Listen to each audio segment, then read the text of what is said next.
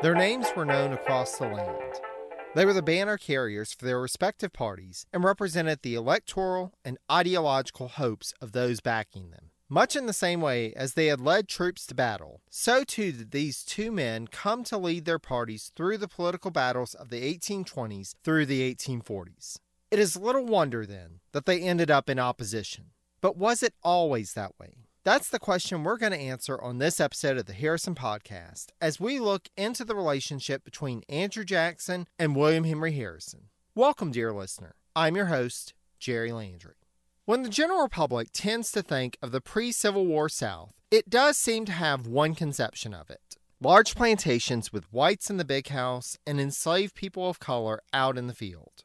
Thus, considering that Harrison and Jackson were both from the South, one might assume that their upbringings were much the same. However, that couldn't be further from the truth. As we discussed way back in episode 12, Harrison was born and raised in Tidewater, Virginia to an affluent and prominent family. Andrew Jackson, on the other hand, was born in the Waxhaws, so named because of the nearby Waxhaw Creek, a branch of the Catawba River. It is not known, nor will it likely ever be known, whether Jackson was born in North Carolina or South Carolina, as Jackson's mother Elizabeth was on her way to her sister's home in South Carolina when she had Andrew. And it is unclear as to whether she gave birth at her sister's home or at a house along the way.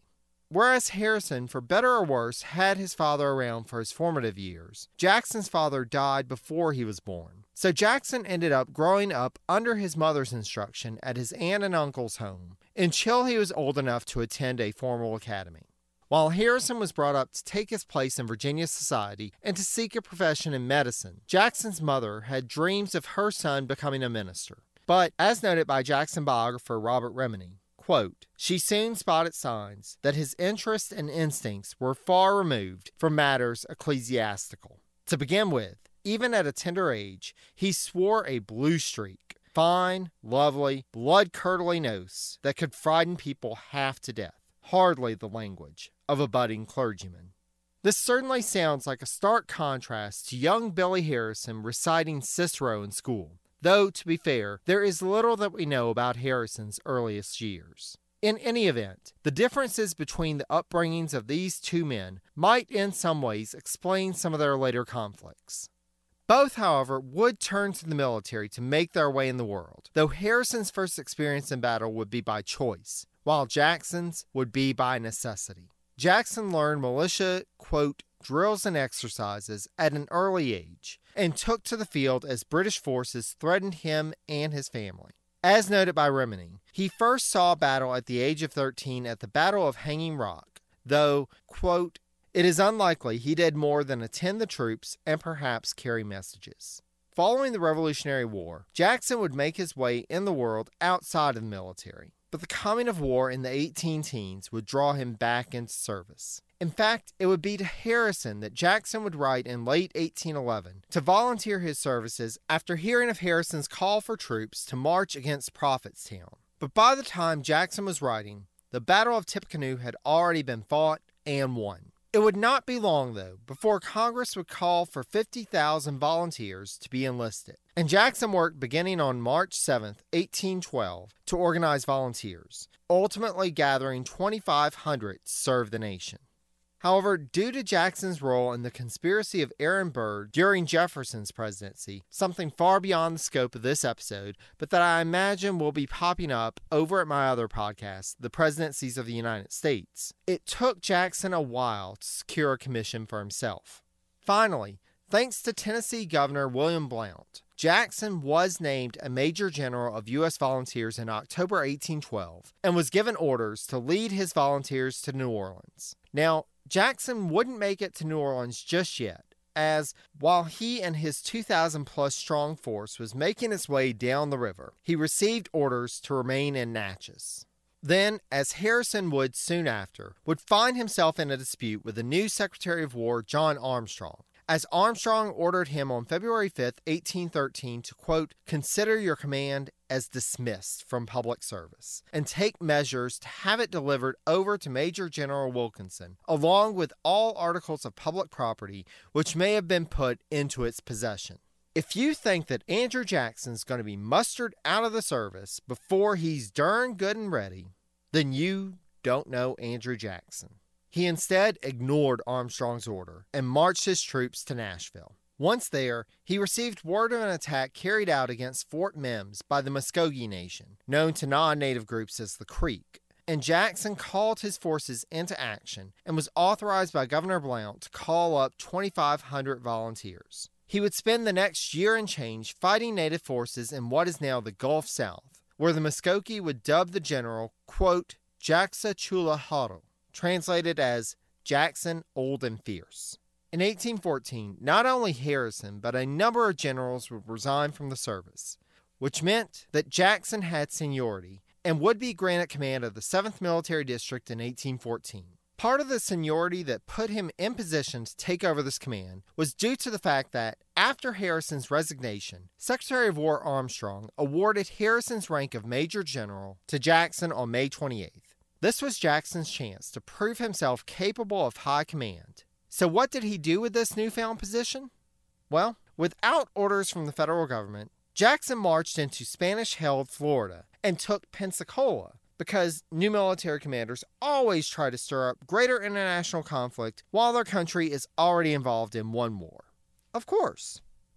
Thus, both Jackson and Harrison launched military operations into foreign territories, but Harrison launched his into territory held by the nation with which we were actually at war. To be fair, the Spanish governor at Pensacola had invited British forces to land at the settlement, which did technically violate their neutrality. But at least with his second invasion of Florida, Jackson had more of a leg to stand on. With this one, he admitted in a letter of October 26, 1814, to then Secretary of War James Monroe that, quote, I act without the orders of the government. But I digress. While it is beyond the scope of this episode to go into a full account of Jackson's military record, he would finally make his way back to New Orleans and earn widespread national fame for successfully defending that city from a British invasion. Harrison and Jackson would both come out of the War of 1812 with mostly good reputations and a record of winning battles, though only Jackson would still be in service at the end of it. After a war where the reputations of a number of high-ranking military and civilian officials had been damaged by failures both on and off the field, the stage was set for these new players to make their marks on the nation. Harrison would soon, after the end of the war, make his way to Congress, in part to defend his war record. It would be this congressional service that would lead to Jackson's first reason for developing animosity towards the man from North Bend. After Monroe assumed office as the 5th President of the United States, Jackson was still in command of military forces along the southern border in the southeast. Both Monroe and Jackson had their eyes squarely on Florida, and not just for expansionist reasons. Florida acted as a safe haven for two groups: Seminole raiders who would cross the border and attack settlements in Georgia, then retreat to Florida, where U.S. forces could not follow them, and individuals escaping from enslavement who had established a fort and settlement along the Apalachicola River. The U.S. government had at numerous points attempted to purchase Florida, but the Spanish had proved reluctant to sell another part of their dwindling empire. Thus, the issue remained a quandary for mainstream American leaders. But Andrew Jackson was far from mainstream, and he saw one easy solution to all of this. Why not just invade Florida? He put that question to President Monroe on January 6, 1818, and, through a sequence of events that we don't have time to explore in detail here, received what he was later able to point to as tacit approval to move into Florida. On January 22nd, Jackson led his troops on the march and spent that winter and spring taking over the fort of the escaped slaves, then doing battle with Seminole forces and dismantling Spanish control over the colony. By June 2nd, he was able to write to Monroe of his victory after delivering a mighty blow to Seminole forces and pushing aside Spanish authority in Florida. Besides the ignoring Spanish sovereignty and invading the territory of a nation that we were not at war with, those little details, Jackson compounded the international fracas by executing 2 British traitors in Florida.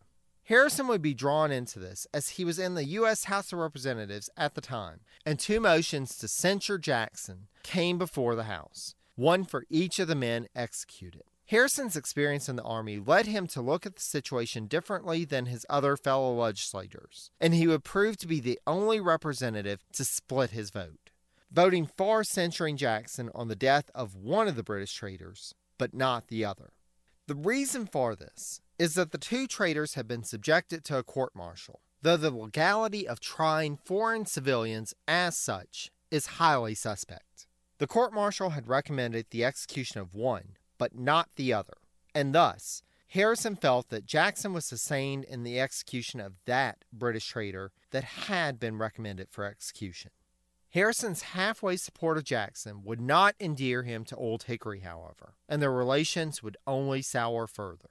As discussed in episode 25, Harrison, who had been seeking appointment to a higher office for some time during the 1820s, had finally, at the end of the decade, been able to secure an appointment as U.S. Minister to Columbia. However, his appointment was towards the end of John Quincy Adams's first and what would prove to ultimately be his only term, and Jackson, only 7 days after he took office, would appoint Representative Thomas Patrick Moore of Kentucky to replace Harrison in Bogota. They would at least give Harrison a bit more time on the job, with his official letter of recall not being issued until June 2nd. This recall dashed Harrison's hopes of using his appointed position to attain financial stability. And after a brief meeting at the Executive Mansion upon Harrison's return to the United States, the 1830s would find the two men increasingly throwing verbal jabs towards one another. There would be one more time when the two would find themselves on the same side, though. During the nullification crisis, in which the state of South Carolina claimed the authority to nullify a federal tariff law that they disagreed with, and threatened to secede if their demands were not met, Harrison wrote to then Secretary of War Lewis Cass, following a strongly worded proclamation issued by Jackson, demanding that the people of South Carolina respect federal authority or pay the consequences. Harrison wrote that, quote, "I hope to heaven that the President will adhere to the principle of his proclamation. He will be supported by the great majority of the American people. I can answer for Indiana, and if need be, I will abandon my farm and take the rounds amongst the boys.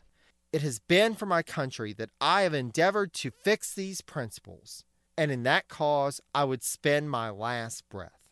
Just over a year later, on June 16, 1834, Harrison was writing Senator George Poindexter of Mississippi that Jackson's, quote, "conduct in Florida was not that of a Republican general." Jackson, meanwhile, would deride Harrison as, quote, "Clay's stool pigeon," after he was nominated as president by the Anti-Masonic Party in 1835, and considering Jackson's feelings towards Clay, it was meant as a huge insult.